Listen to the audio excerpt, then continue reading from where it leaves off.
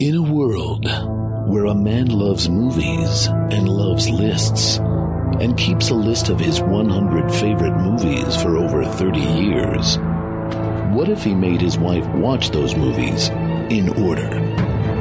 And what if he made her talk about it on a podcast?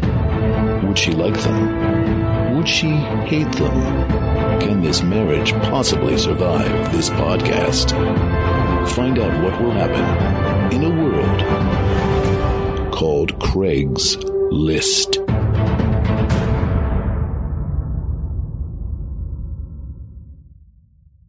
There are 7 deadly sins. Greed, gluttony, lust, Wrath. envy. Did you say gluttony? What do I One where got? you're obsessed with yourself, your looks. Oh, Vanity. Vanity. But not that. It's another word for vanity. Avarice.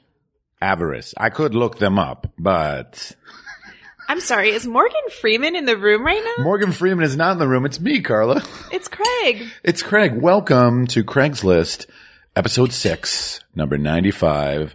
We're going to talk about the movie Seven today. Awesome. And for the first time ever on this podcast, we're lucky to have a guest.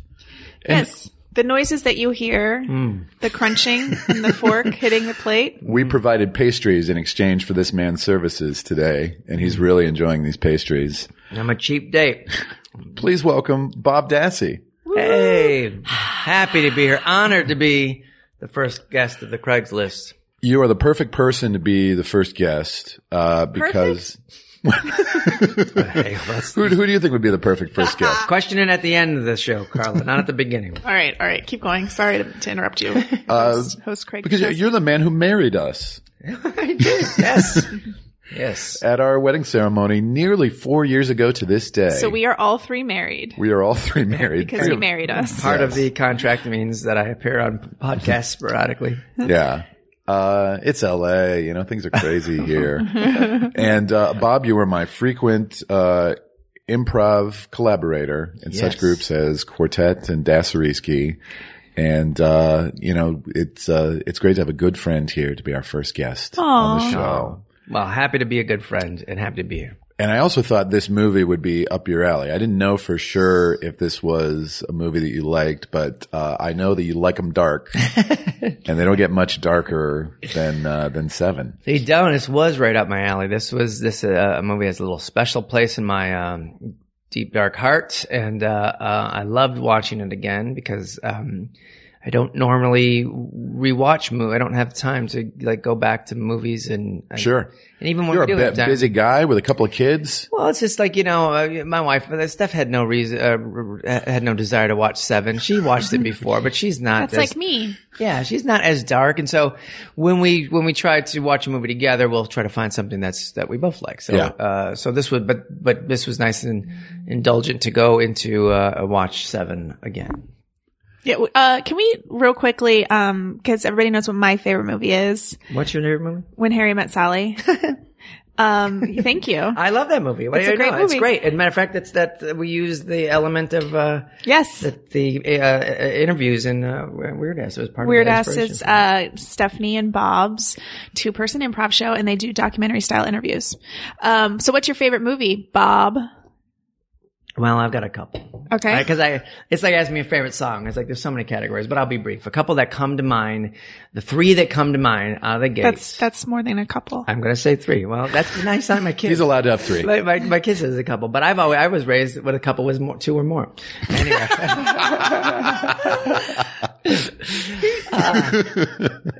Everything's got So a like loop. 10 could be a couple? Well, yeah, a couple.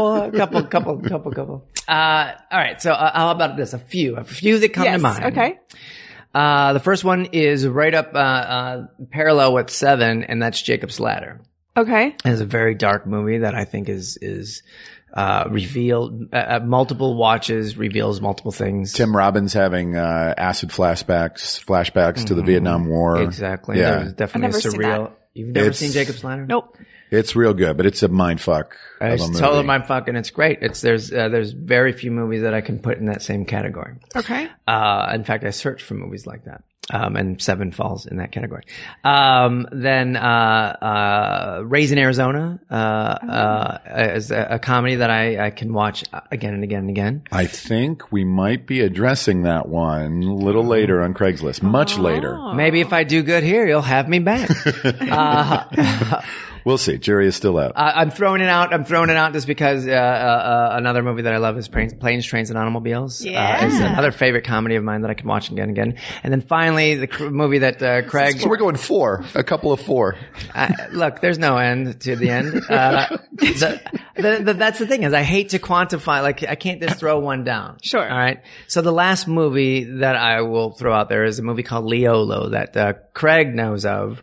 And it's a movie by a French Canadian. I'm rusty on the details, but the point is that it's a Quebecois. And it's a fantastic, very dark comedy. A lot of bodily functions in that movie. Bodily functions. It's a coming of age movie, and I like it so much. We considered naming my kid Leolo, but we thought that was too messed up. It was too messed up. Leolo Dassey. Yeah, nobody wants a Leolo Dassey running around.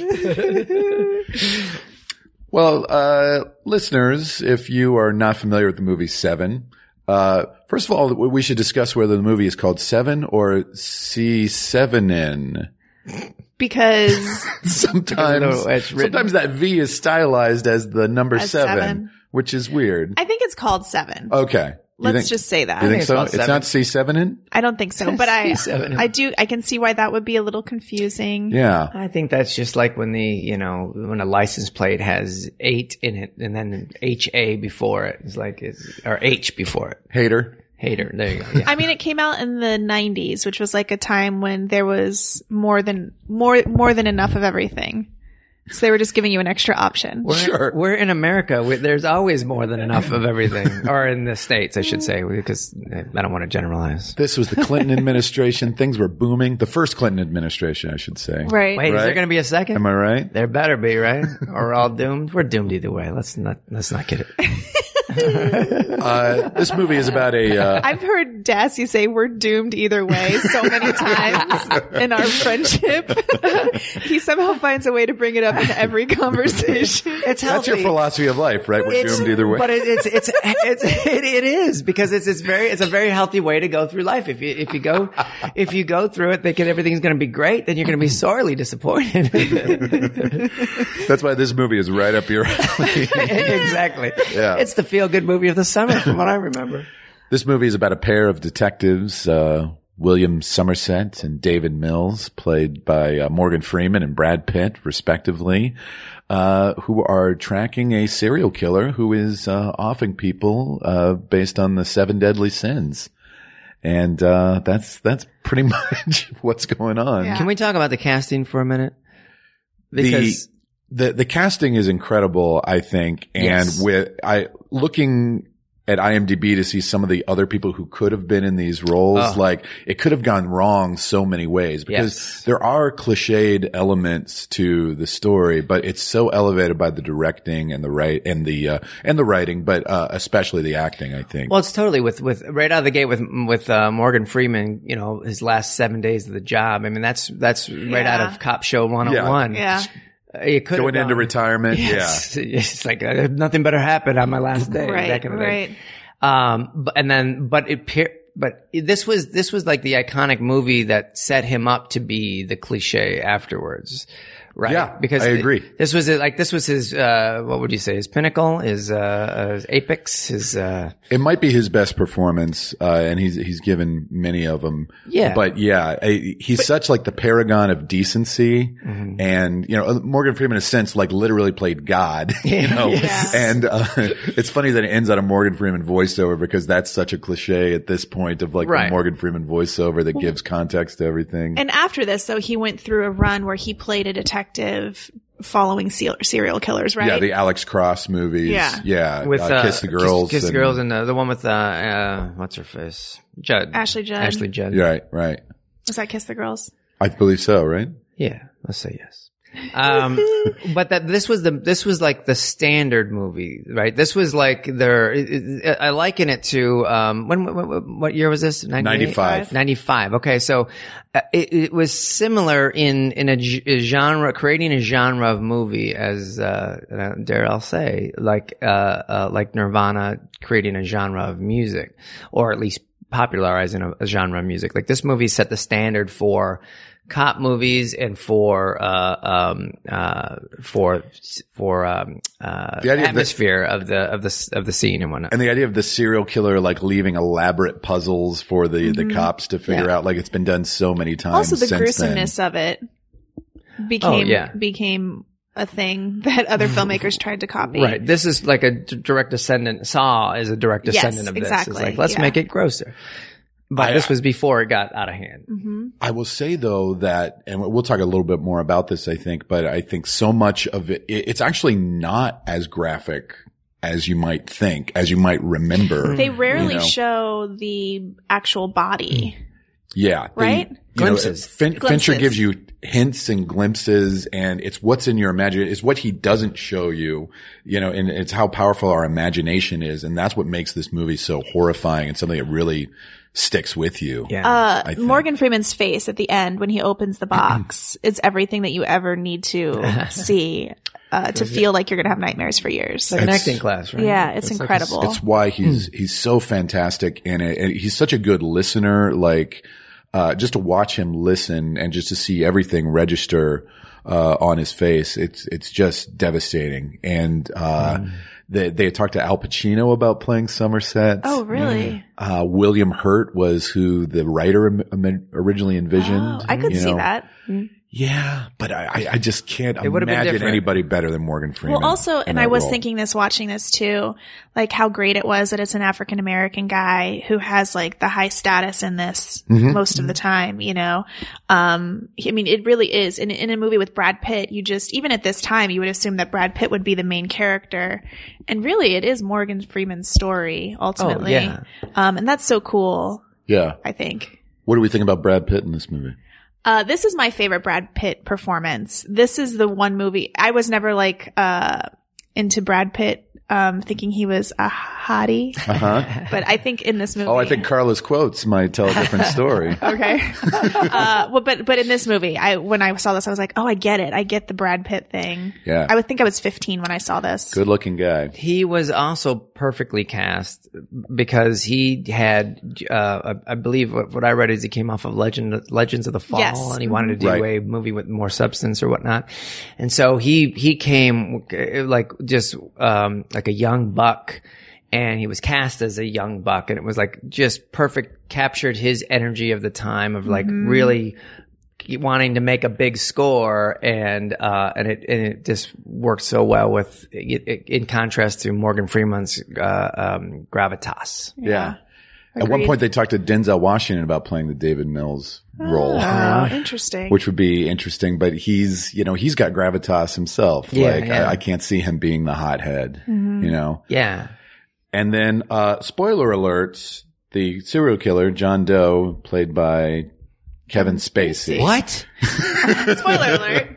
Which is not revealed until about a half hour is left in the movie, is the first time we actually really see his face, though there's a cameo appearance earlier when he's the photographer getting the shot of, Mills. And I guess they talked to Val Kilmer at one point about being the serial killer. Who's also a good actor, Yeah. but why is Kevin Spacey the perfect guy for John Doe? This was the first Kevin Spacey performance I had seen because I hadn't seen Usual Suspects yet. I think I saw Usual Suspects after I saw this. What about The Ref? Isn't that one of your favorite movies? It is, but I saw it later. Okay. This movie sent me down a Kevin Spacey. I love Kevin Spacey ton. And you hadn't whatever, seen Glengarry Glen Ross when it came out? No. Okay. So this Another was the favorite first movie thing. of mine, by the way. This was the can I say it again? This was the first thing I had seen, but keep throwing movies at me just in case. K-Pax? And I was Pay it like, forward. who is this amazing actor? iRobot? And I loved him so much. And then I went Shipping and watched news? all of his movies, including Heartburn. That's right. That's his very first movie, right? He robs Meryl Streep. He's the one who, Really? yeah. I gotta see that again. But I'm not a big Kevin Spacey fan anymore. So it was nice to like go back and watch this and remember what was so great about him when he first. You don't like the House of Cards? No. I don't care for it either, though. I watched the first 2 seasons. First 2 seasons I like, but and he's so hammy in it. I feel like he's become the Al Pacino thing where it's just like you don't believe anything that or at least I don't believe anything that he says. He's gone into a cliche at this point. He's doing the Kevin Spacey thing. Yeah. You know, it's hard for that not to happen to actors who become so iconic, you know. Yeah, you see James Edward Olmos? Edward James Olmos? Yeah. That guy. Or James Edward Olmos. Almost He's my almost landscaper. James Edwards. That guy. Anyway, anytime I see him, I mean, if you've seen Battlestar Galactica, it's like what was his Stand and Deliver? He's kind of sure. He can't be more heavy. He's got to grab its ass. Yeah.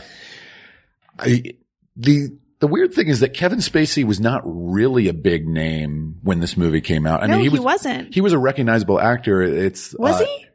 He was because he had done Glengarry. Glengarry was before this? Glengarry was 92, I think. Oh, wow. Usual Suspects was earlier this year, but it came out around the same time. That's kind of a movie that kind of like took on more of a life on home video, I think. Mm-hmm. I think it wasn't necessarily a big hit. You know, he ended up winning the Oscar for Usual Suspects that year, but it wasn't like he was a star at that point, you know, so I don't understand why it was a big deal. Just like he's not in the credits and you don't know that Kevin Spacey's in the movie. I think they did that just so cause he insisted that there was no name so you didn't see it coming. Mm-hmm. I guess cause that was the cool thing is we discovered the murderer as the killer.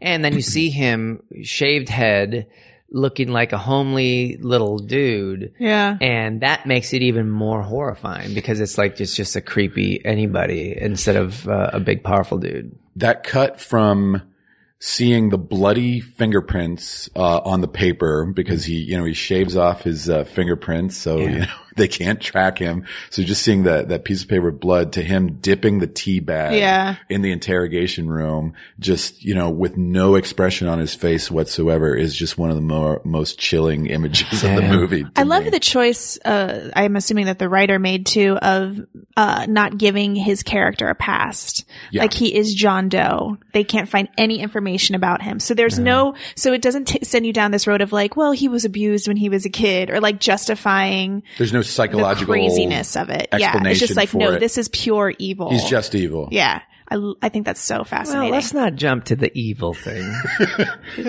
Bob has a stirring defense for John Doe. Oh boy. I mean, that's what Morgan Freeman says, right? He's not the devil. He's just a man. That's my Morgan Freeman impression. Nice. That's pretty good. Is Morgan Freeman in the room? I think I'm still going to play Morgan Freeman when we do the scene later. I'm just saying, if you need a backup. And it's interesting in that big scene in the car at the end as they're driving, you know, to the desert. It starts out with shots of John Doe, where in the backseat with him, but then they start shooting him through the grill of the police car, and they start shooting him through the rear view mirror and the grill. So like he gets progressively, the more they ask him questions, the further away he goes, like the more obscured his face is. You know, that's just a great choice by Fincher, I think. Yeah, there's some really great directorial choices in that movie. Good. What about Gwyneth Paltrow, who plays Gwyneth Paltrow? What about Gwyneth Paltrow? I am not a Gwyneth fan. Mm-hmm. I don't really like her in anything ever. Really? Yeah. Shakespeare in Love? I like that movie, but I don't think that she's that awesome in it. Okay. And she won the... She did. She won the Academy Oscar. Award. Ridiculous. I've never but seen she's that great in this. Yeah. She does what she's supposed to do, which is just be very sweet. And you're just supposed to really love her. And then so that when she dies, you feel horrified. Well, spoilers. Spoilers. You can't spoil a 22-year-old 20 movie. years. Yeah. Yeah. And I was actually surprised rewatching it how little she's really in it. You know, she has the one dinner scene where they invite Somerset over, and then she's got the longer scene with Somerset at the diner. She's 2 plot points is what she is. The first one, the dinner, gets them back to being a partnership. Yes, exactly. And then the second one is her getting her point of view of how she hates the the city, and then we don't see her again. And it's a brilliant writing. And if we can talk the screenplay for a minute, it's a brilliant hiding of what's going to happen. Well, we see her one more time, but she doesn't say anything. He just comes up behind her in bed and says, "I love you." Right? Or maybe she says, "I know," something like that. Yeah. Something very, very non-scenic. Yeah. Just like a little glimpse of like, oh, they're so great. It's it's so great too how you know that there's two bodies left.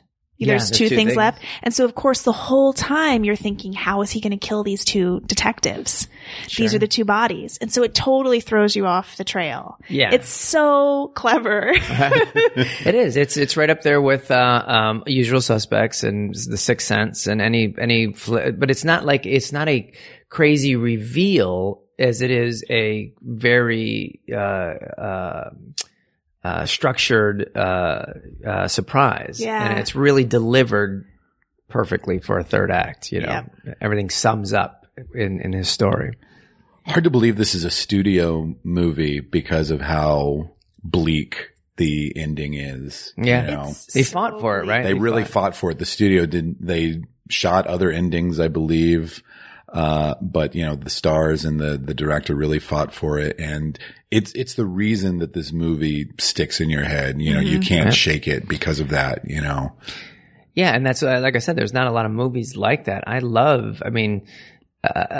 don't mind a dark ending as long as it's, again, there's a reason to it. It's like, it's conceptually the whole film comes together with his master plan and it's executed, no pun intended, very, nice. It's executed with such a strength in the craft of his writing. And I can't remember the writer's name. Andrew Kevin Walker. Who, from what I read, wrote this in his response to hating living in New York City. New York City, yeah. Which I thought was brilliant. Though the city of the movie is never defined. They shot it in Los Angeles. A lot of it is shot in downtown LA. So obviously the rain then is fake rain. Yeah. Well, you get the sense that it's probably California when they go to the desert. Yeah. That's the big tip off. They shot that in Lancaster. Yeah. Which is in the Antelope Valley, a little north of LA. So I definitely saw this one in the theater when it came out. And I was in high school. Me too. And then I think I saw it once or twice in college, but I had not seen it since then. And so it was so great to go back and watch it as an adult because I had totally forgotten the whole point of the movie, which was the philosophical differences between Mills and Somerset, where Mills is like this wide-eyed, like, I'm going to change things. I'm going to help people. Yeah. And Somerset's just and so there's that great scene, which I totally forgot about at the very, towards the end, right after they had just been, interrogating the people who were involved with the prostitute's death. They go to the bar and Somerset talks about why he's leaving because it's just so terrible. Yeah, it's the and worst. Everybody's apathetic and he is fine with the apathy. And Brad Pitt's like, I can't be like that. And then at the end, you realize that Somerset was right and it's such a fucking depressing ending. It's like, and I did not remember that. I only remember the gore and Kevin Spacey. And so going back and watching it and knowing that the true message of the movie is that yes, everything is terrible and we are all apathetic kills me. There we go. It's so sad. Of It course, fills me Stassi with loves joy. it. I was like, there we go. Finally, my point of view. Well, that quote that they added at the end, the Ernest Hemingway quote, where he's like, Ernest Hemingway once said, "The world is a beautiful place and worth fighting for," or something, right? Something Yeah. along those lines. Yeah, I agree with the second I agree part. with the second part.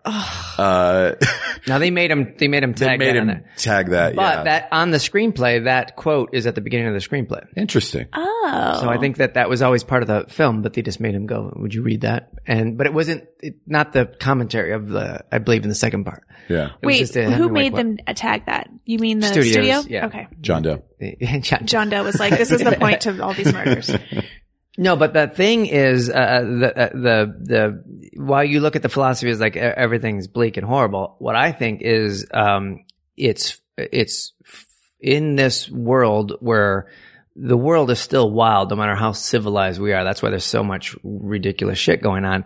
In this world of wild, random shit happening, to go into it with Brad Pitt's optimism and hope, is without any defensiveness, I think you're leaving yourself vulnerable. And I think that's what I saw. in that philosophy is like you can't. It's not to be paranoid, but to be, you know, just to be Guarded. Somewhat guarded in a sense to protect yourself because this is a crazy place. I guess I went a little further with what I thought. That's why I carry this Glock. Terrible. Yeah. Bob, we do a regular segment on this podcast called Carla's Quotes. And Carla and I watched the movie together, and these are actual things she said during the screening of the movie. So Love it. you can feel free to weigh in on these as well. But Basically, it's just making me sound dumb. no, these are it's entertainment. these are actual things you said. At the beginning, before we even meet Mills, we see Somerset at a crime scene, and there's a dead body there. And Carla was immediately like, tell me when it's over. The whole movie. It starts right away. You have to close your eyes right away. Well, yeah, you're getting on the on-ramp to a very bumpy ride. So, yeah. Watch this movie with a lot of my hands in front of my eyes. Hey, in all fairness, Steph would have said the same thing. She probably would have said, I'm going to bed. Brad Pitt enters. Hello, handsome. This is him in his prime. Oh my God, he is. He's like a stallion walking in. You're like, look at that prized horse. What was the one where he played the Greek god? Oh, Troy? Yeah, I never got it. I didn't understand why he was supposed to be so handsome in that one. I think he's really handsome in this one. This one, he doesn't try to be handsome. He just is. Just rugged. Effortless. Early in their first conversation, there's something about getting kicked in the balls. Do you remember that? And Carla's like, oh yeah. Oh, he said, because Morgan Freeman was giving him shit, wondering why he moved there. And he's like, can we just not like kick each other in the balls or something like that? Yeah. And then, you said, he kicked him in the balls with words. Hey, the pen is mightier, right? Yeah. Yeah. Gwyneth Paltrow appears. Carla said, look at baby Gwenny. She was so young. She's like 23 in this. And they were dating at the time. I know. They were. Oh, how about it? Then she got her head cut off. That was my favorite part. They should have gotten married. They could have tried it for all of us. Stop, please. Morgan Freeman's on his period in this movie. He's the grumpiest. But he warms up. Until he meets Gwyneth Paltrow. And He's then got the weight of the Yeah. world on his shoulders. He's just been through hell. Baby Gwenny pulls the humanity out of him again. Well, that is a great scene where the trains are going by and he just starts laughing and he can't stop laughing. And you're like, oh, good. They can be friends. They need that. They need that. But I was going to say that John Doe pulls the humanity out of Gwyneth Paltrow. Pulls the humanity right off the top of her body. When they're at the gluttony crime scene and they find the bucket and somebody says, what's in it? And Carla says, I don't want to know. And I didn't. And thinking about it now hurts my stomach. Do you know what it was? What's in the bucket? Yeah. What's in the bucket? What's in the bucket? Vomit. Ooh. Spoilers. Bodily functions. What do you expect to be in the bucket? A cake? Bucket of water. What's in the bucket? Candy. There's candy in the bucket. Oh, he's a human I'll pinata. take a Twix. Ooh, I thought that was going to go dark. If there's anything with caramel, I'll have it.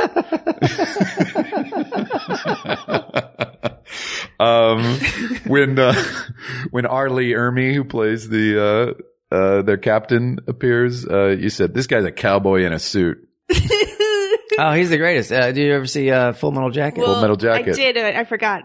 Because, You thought he was more of a Western actor, but he's known for playing drill sergeant. Once he said drill sergeant, I was like, that's what I meant. He was a real drill sergeant. I know. I remember hearing that. And of course, he's the voice of the sergeant in the Toy Story movies, too. Yeah. The Little Army Men. And since we kind of touched on Stanley Kubrick, I do want to say 2001 is one of my favorite movies. Okay, great. So there's five movies, make a couple. Apparently. Still have another 30 minutes. You can probably get a couple more in there. I'll squeeze a few more. I think still around the time of the gluttony scene, you said, this is a gross movie. I forgot. No, I remembered, which is why I'm not really watching it. I did a lot of looking at the wall. Yeah, you looked away during some of the crime scenes, but I think for the most part you were pulled into this movie. Yeah. when Arlie Ermy answers the phone, he's like, this is not even my desk. Oh yeah. And Carla said, comic relief. That's exactly what it was, right? It was. That was because there's like a tension. It's like, ring, and then my desk, click. Yeah. It's like there's no reason for that other than to make us chuckle. Great. There's 3 real good jokes in it. That's one of them. I know my favorite one. When he says the Marquis de Chardet. Oh Yes. yes. That's pretty good. And what's your favorite joke? The dog, the Yeah. dead dog. I didn't do that. I didn't Oh, I didn't do that. Yes. Oh. I wonder if Spacey improvised that. That was such a. I'll look at the screenplay, but I think that's such a beautiful. Like there's a quote from somebody that says, give him the bleakest, darkest, horrible, but then for God's sake, tell him a joke. Yeah, Because you that's can a great only moment. take that with some. Even the darkest movies need to have moments of comedy in them, I think, and like that's the right relief at the right time. Yeah. There's a scene in Jacob's Ladder where he gets mugged by if he gets thrown out of a car and mugged by Santa Claus, and the doctor's like, well, who did this to you? And he goes, Santa Claus, and that's the funniest line.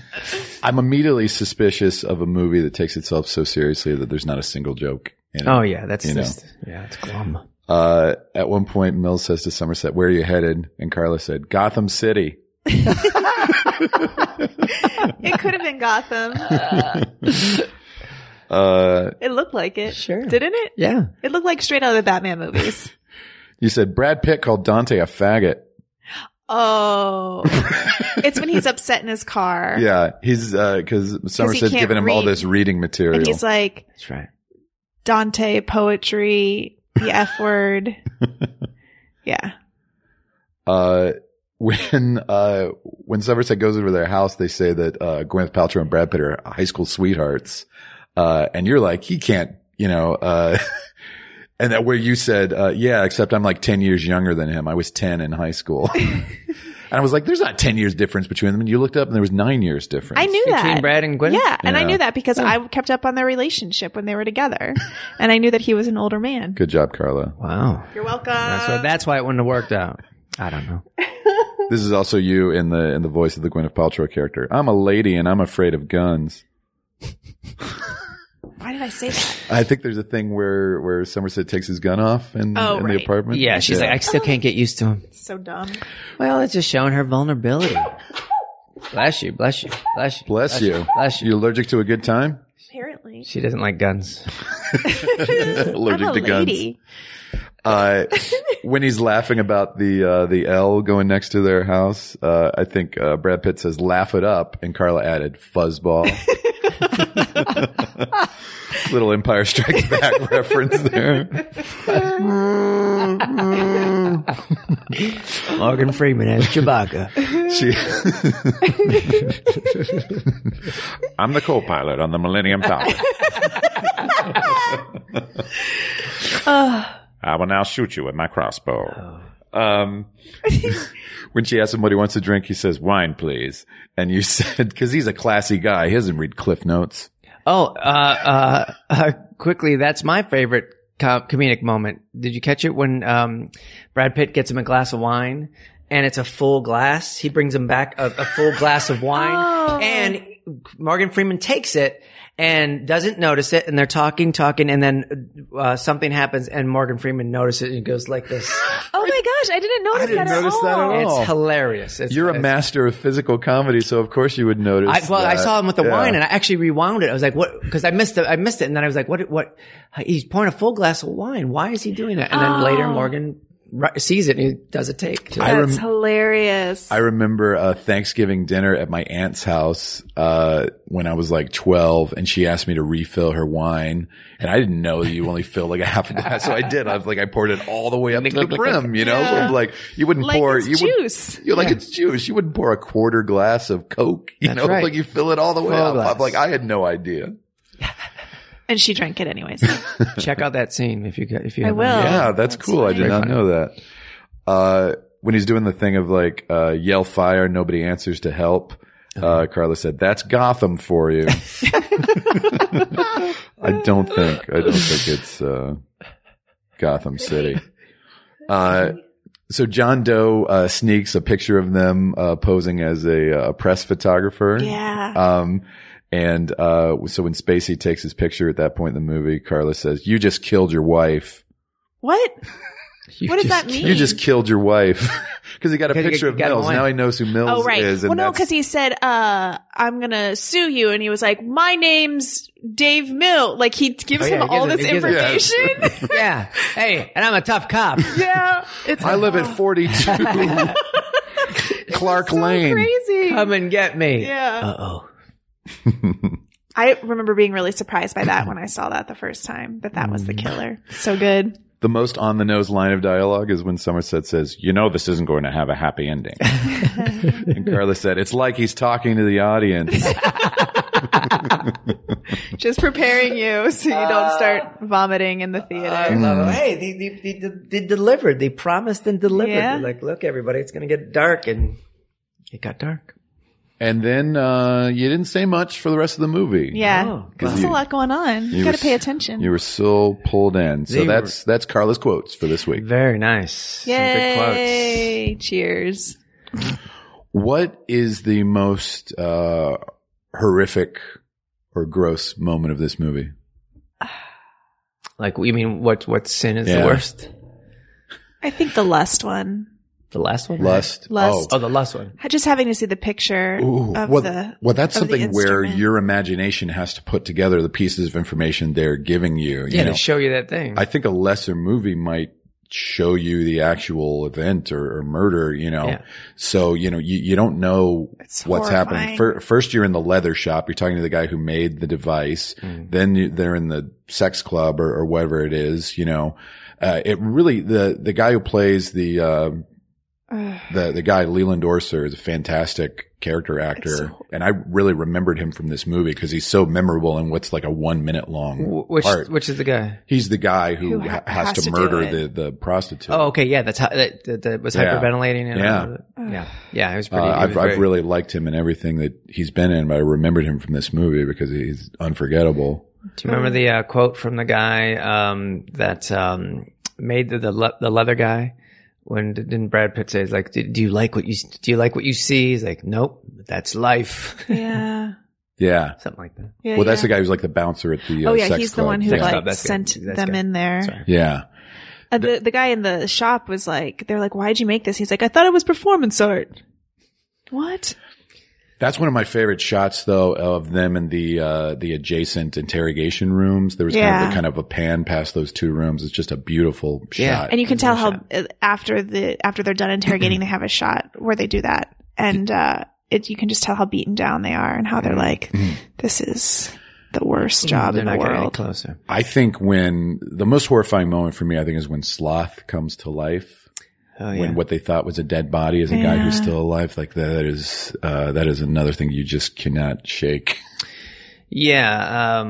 That's horrible. I mean, gluttony is pretty nasty too. Yeah. I mean, they're all pretty terrible. They're all pretty extreme. That's the point. It's kind of like a good blend of an art house movie and a B movie in a way, because it's got like these pulpy elements to it, but it's shot like an art house movie. It feels like a film noir to me. Would it be classified as one? Well, the again, from reading trivias and whatnot, they've shot the movie with a special to make it dark and gritty. They didn't take the silver out. Yeah. And so I don't understand how processing film works, but there was something where they did not remove the silver in the processing. And so that's why everything is darker. Makes it nice, a nice dark and, nice blacks and whatnot. So I agree. It's like, and again, it sits in the same world as Jacob's Ladder because it's dark, and there's the thing that I loved about the screenplay is you're guessing the whole time, and it isn't until the end that you catch up, and it tracks you the whole time, and you don't see it coming. And that's what makes it, I think that's what stays with me is that it's a fun ride the whole time. And it's a double whammy too at the end, because it's not just that her head is in the box, but it's that you've forgotten that Brad Pitt doesn't know she was pregnant. Right. You totally forget that until the moment when Kevin Spacey realizes it. You didn't know. And then you're like, oh my God, of course. It's a perfect. It's like a screenwriting. 101 is as far as like heightening that thing is like a reveal, and it's just such a great that ending, that trifecta of head in the box, she's pregnant, and Morgan Freeman just being far enough away where he's running towards him to try to save his partner, who's definitely not going to get out good on this. Yeah. Oh man, I will say again of just like Morgan Freeman looking in the box and reacting to it, and immediately like, everybody stay away. John Doe's got the upper hand, and just running and he toward him. He understands exactly what the plan is now. Yeah. Side note: there's a song called by Lori Carson called "Head in a Box." I don't know if it's inspired by this, but it's a really good song. A couple friends last night were just telling me that there was a song that was inspired by this, and they talk about Gwyneth Paltrow's head in the box from the 90s. Interesting. Is it the same thing? No. No, the song has got the lyric, I wish I had your head in a box. The one kind of traditional like cop movie thing is the chase scene when they go to John Doe's apartment and then he fires at them and then Brad Pitt is chasing him. Yeah. Like, that is such a great action sequence. Yeah. They do. God, it's another example of how they throw you off the scent, because Brad Pitt the whole time is like, this is bullshit. I can't believe we're doing this. Like, are you kidding me? Is this Cagney and Lacey? And so you think like, there's no way. They're just wasting time. And then he's there. And it's like, oh my God. Like, it's so great. It does show that they've actually, that's the one thing that they do active, like they actually get somewhere. They found the place, and then they bust into his place and, learn so much about him. But then again, learn nothing about him. Right. There's one key exchange where, Mills says, I'm sick of all this waiting. And Somerset says, this is the job. Yeah. And actually after the initial two murders, there's kind of like a long period of kind of tedium in the movie. It's just like going to the library, looking things up, going over to Gwyneth Paltrow and having dinner, them waiting around, doing, really tedious stuff. Waiting for the fingerprint matches, or was that that's what they were waiting for, right? Yeah, they're sleeping on each other. And then, the rate of editing and different angles starts to pick up around that point. And so it kind of changes the style and the pacing of the movie as well. Mm-hmm. The other biggest surprise for me, and I forgot again rewatching it, is as Mills and Somerset are walking into the police station after the Lust one, I think it was, and he's like, this is going to turn out one of two ways. And then he's talking about, can I just stay on for a couple extra days and just kind of try to help you? Because we might not ever find him or whatever. And then Kevin Spacey walks out of the cab. Oh, that's right. After they've just set up like, this isn't going to end well. Yeah. We might not ever find him. And he walks into the fucking police station. Like, what a great surprise. Yeah. Detective. Oh, Detective. Yeah. Oh, he's so never scary. Expect that to happen. You never expect him to just walk up and be like, here I am. And it shows his master plan. And then when they're in the car driving, I don't know, can we talk about that last scene? The drive to that, the desert spot and all the suspense that they were building, but there's also a wonderful, shift of status in that car between them giving, Brad Pitt ripping on John Doe and giving him a hard time, and then John Doe's flipping around and getting really angry and kind of putting it back in their face, and then of course the end when the van pulls up and all that. Yeah. It's fun. See, I like that though. It's fun. It is. You're a lunatic. Well, it's fun. It's fun, and I can separate myself that it's a movie, and like that's why I like movies, is because they pull me. Like, have you guys seen The Intern? Robert De Niro and Anne Hathaway. Have you seen that? No. How are we going to connect these two things together? That's not fun. That movie was not fun. There was nothing fun in that movie. But clearly they're going for fun. I don't know what they were going for. Really? I did not see it. Going for, we were clicking around. There was we couldn't decide what we wanted to watch. And so we just threw a Hail Mary and like, let's watch The Intern. And from the opening nonstop acoustic guitar chiming new age music through the whole goddamn movie to the last second of credits, I hated it. Does he end up getting the job? The movie, the whole thing is about him getting the job. Look, you don't make me relive the movie. You brought it up, man. I brought it up just to say that movie was no fun, and I don't watch movies to not have fun. Sure. So you like to be taken on a ride. You like to be taken on a journey. Yes, yeah, I want to be held in a master's hands and then massaged.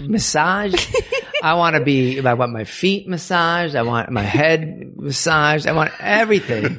I want to be thrown on a roller coaster. I want to be surprised. And the antithesis of that is The Intern. Well, there's that Roger Ebert quote when people, asked him, how you can watch so many like dark and depressing movies as a critic, and he said, no good movie is depressing and all bad movies are depressing. Yes, I think that's the truth. That is a great way, because he's a lover of movies. You want to see movies, and sure, they make you think, and that one leaves you with a feeling. 7 leaves you with a feeling, but I would rather walk out of a movie with the feeling of 7 than walk away from the way I felt after watching The Intern. We didn't talk about yet is the opening credits.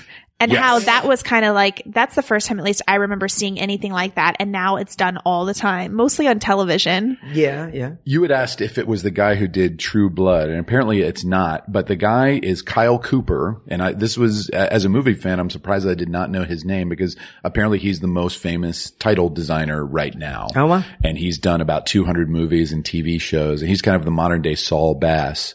Saul Bass is the guy who did a lot of the Hitchcock title sequences and To Kill a Mockingbird. And he he did movie posters as well in the 50s and 60s. The title sequence is amazing. Yes.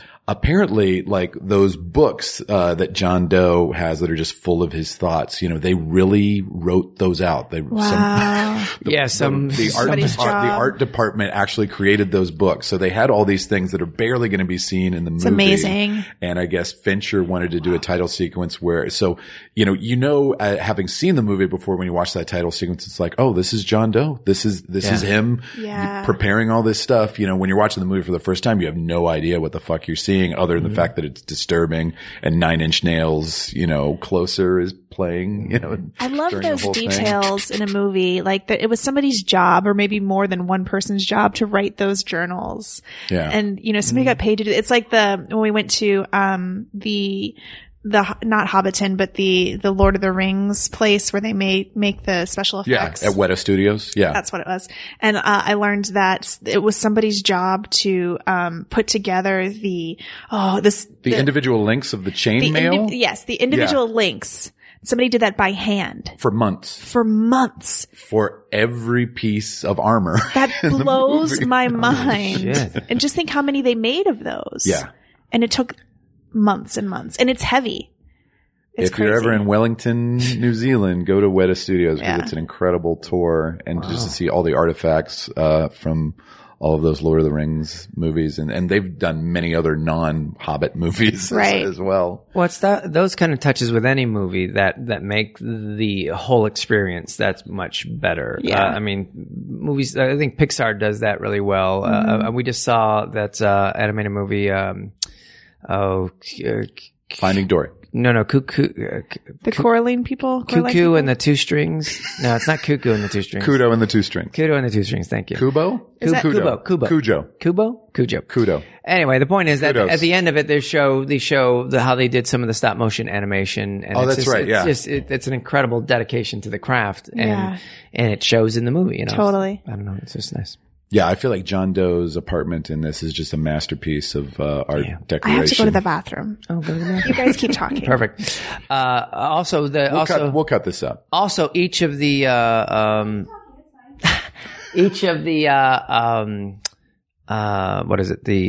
the murder scenes are all done very craftily. You can go there. You can go there. Either way. That's all right. Yeah, the opening sequence, and I think I mentioned the end credits with David Bowie's the Hearts of Filthy Weapon. Mm-hmm. I'm sorry, Hearts of Filthy Lesson. I went out and bought his latest album, which was Outside at the time, and it's a great album, and that song fit that music. I mean, the music fit that film so it wasn't written perfectly. for the movie. I don't know. I don't know what came first. I don't know how that stuff works sometimes, but it was in his album.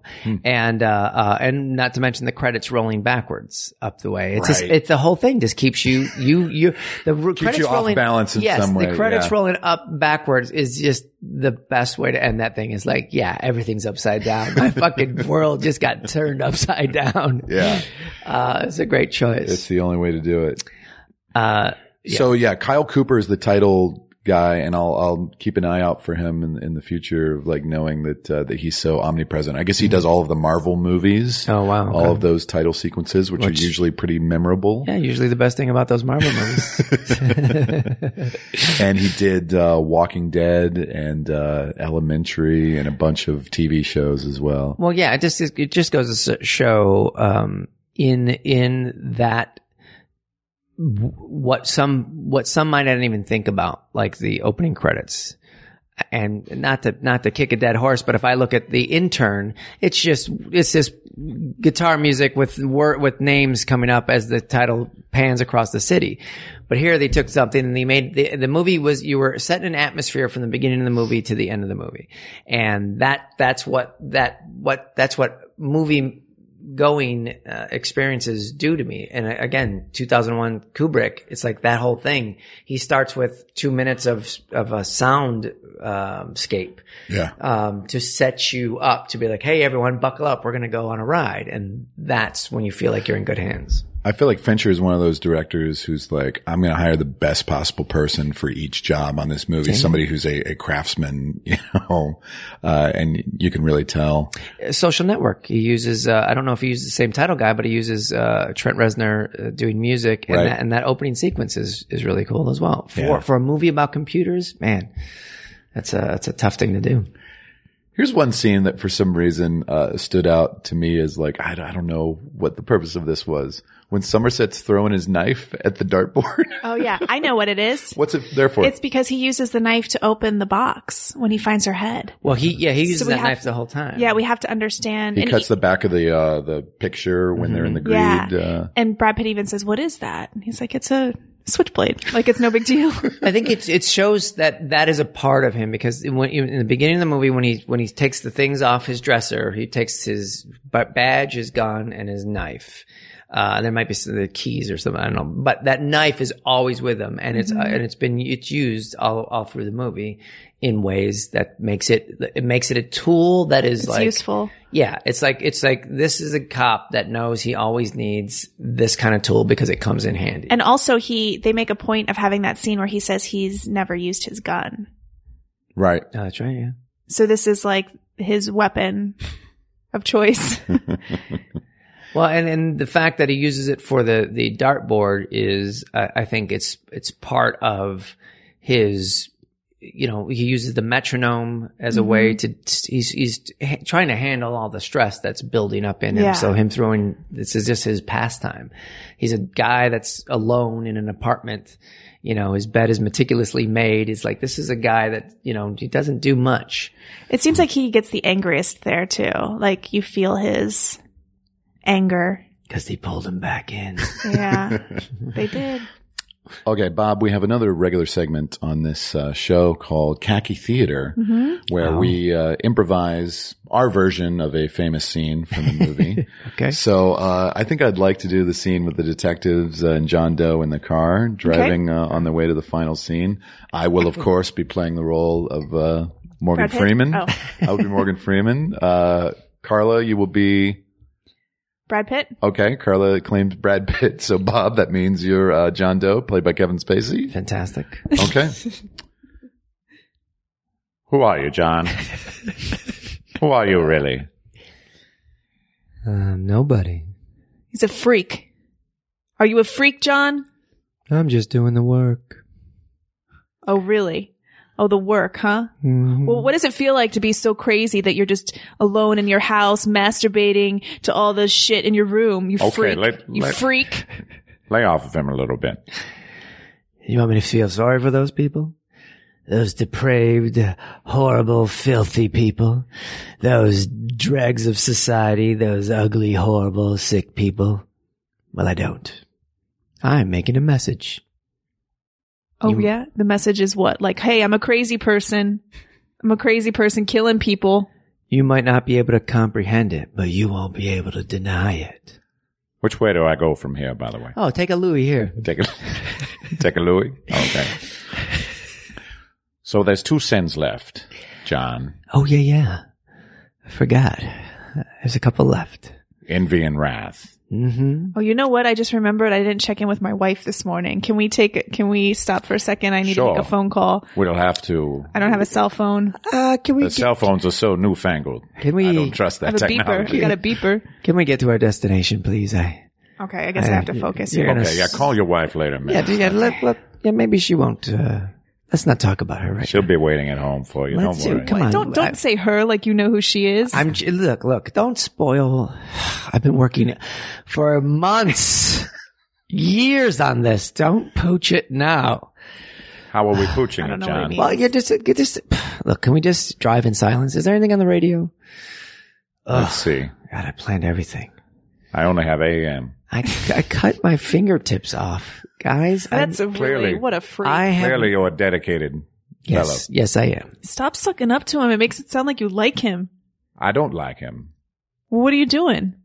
He admires me. I don't admire him. I'm fascinated by the study of his mind. All right. So tell us more about your mind. Where are you from, John? I'm from around. A place where you don't know and you've never been. You can't visit. There's no tickets Cleveland. to it. What? Wow, how'd you get that? I knew it. And see. You heard it here first, folks. John Doe from Cleveland. from Cleveland. That was good. Dassy, your voice was creepy. Yeah, That was pretty damn good. I like that kind of a, see, and that's the other thing about the bad guy is like, my dad once told me a long time ago, like, if you ever want to get a woman's attention, you don't go, you kill her slowly over time. No, if you want to get someone's attention, and I think, this is echoed in Godfather 3, possibly. The best of all the Godfathers. Yes, the best. The one that brings it all home. No, he said, like, all his friends would be like, this is a long time ago, so this was more acceptable back then. When a woman would walk by, they'd be like, woohoo, yeah, baby, woohoo. And my dad would just go, psst, and that would get, some woman's attention. Meaning, What are we talking about? what I'm saying is, if you want to get an attention, like these guys, the bad guys that are the most terrifying are the Right. ones that have a The silence. ones that go, psst. Well, the ones that, yeah, exactly. That there was nothing terrifying about John Doe on the outside. It was just all very menacing in the fact that we knew so little about him. Mm-hmm. When And you how see, quiet he is. yeah, when you see the loud villains that are, or the bad guys that are just loudmouths, they're gonna fall. Yeah. And this guy was so much smarter than that. And I probably didn't need to connect them with your dad? with my dad, but it is valuable. And to the Godfather 3 part, I think he tells, Pacino tells Andy Garcia is like, never let them know what you're thinking. When he blows up, it's like, you never let them, never let the cat out of the bag. And it's a strategy that John Doe uses excellently. Meryl well. Streep in Devil Wears Prada, I read an interview with her where she said she purposely made her very quiet Yeah. because she thought it was way more terrifying than if she was yelling. Oh, it is. Absolutely. It Like is. that's the best kind of villain, the best kind of authority figure is the person who like they're not affected by you. They're cold. Christopher Walken in Everything. everything. but definitely in his monologue in Pulp Fiction is terrifying. But also in the one before True Romance? True Romance. Thank you. Yeah. True Romance, which he's just a level, and Robert De Niro in Untouchables, like, before he bashes them over the head with a bat. Baseball. Yeah, it's like you don't see. It's like, it's menacing, and menace is so much more stressful and builds tension, so much more than some yelling knucklehead. That's and that's superheroes. I get you. Well, Sometimes. Carla, would you like to give a letter grade to 7? Yes. I will give this an A Wow. for actually still really good.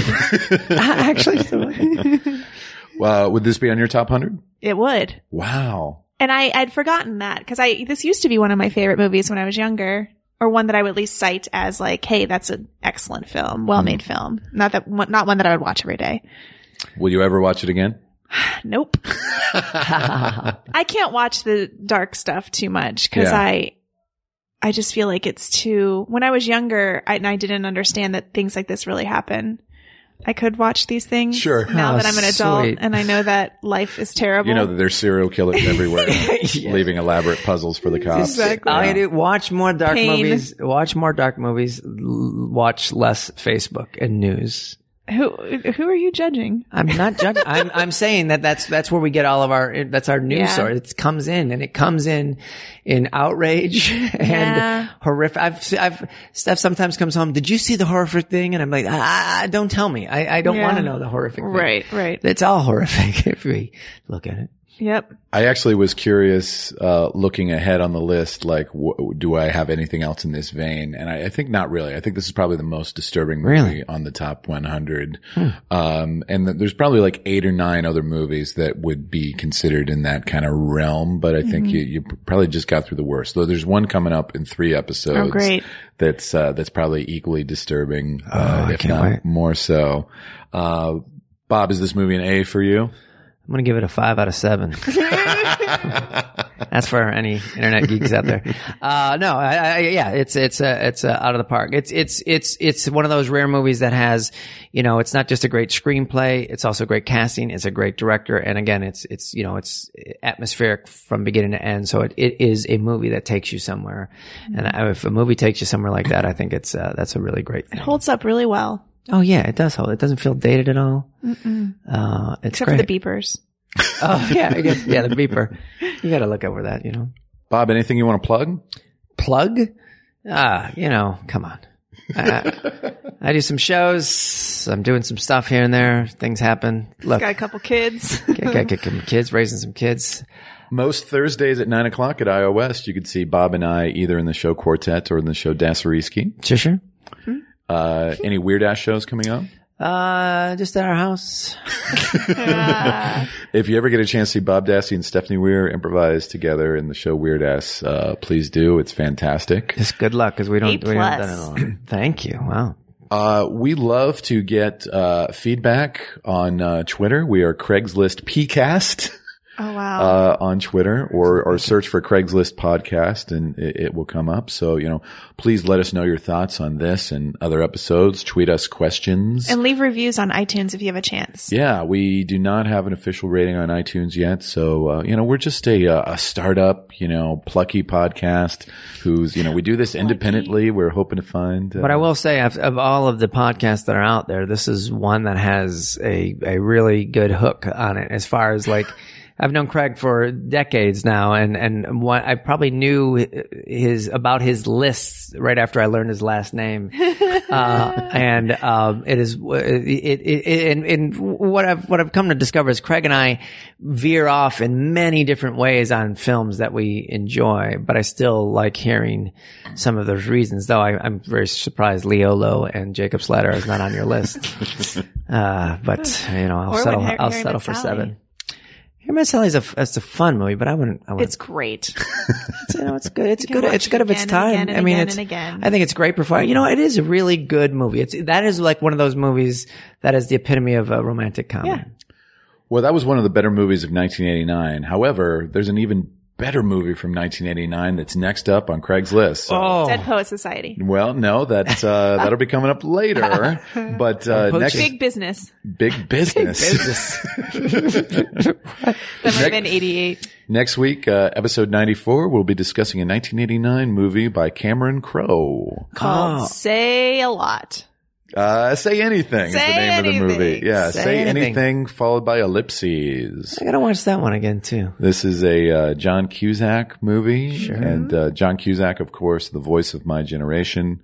He's been the surrogate for me in several movies, and this is probably my favorite. So Also, Barbara Streisand's son is in this movie. that's right, Jason Gould, the son of Elliot Gould and Barbara Streisand. Oh, wow. Whatever happened to him? I mean, Elliot Gould. No, I know he's been around. No, I was going to say, say anything just because I won't be here for this podcast. I think who knows if I'll be That's right. We did not invite you back no, next week. It's a one-off. But, that movie's, put Peter Gabriel, took that song In Your Eyes. Sure. Which I was a big, 86 was you say it was 89? 89. Well, 86 is when the song was released. Yep. And then it became huge. It became iconic because of the shot of Cusack holding the boombox. Lloyd with the Dobler, trench right? coat. Lloyd yeah, Dobler. Lloyd I thought Dobler. that's the song that they have sex to in the car. Yeah. Oh. That's why it's both. their song. So when they break up, we'll get into all of this next week. Okay. Did they change the song to I've seen it before is the point. When they have sex, did they change the song to In Your Thighs? They should have. Thank you very much to our guest, Bob Dassey. And My pleasure. We'll talk to you next week on Craig's List. The list is an absolute good. The list is life.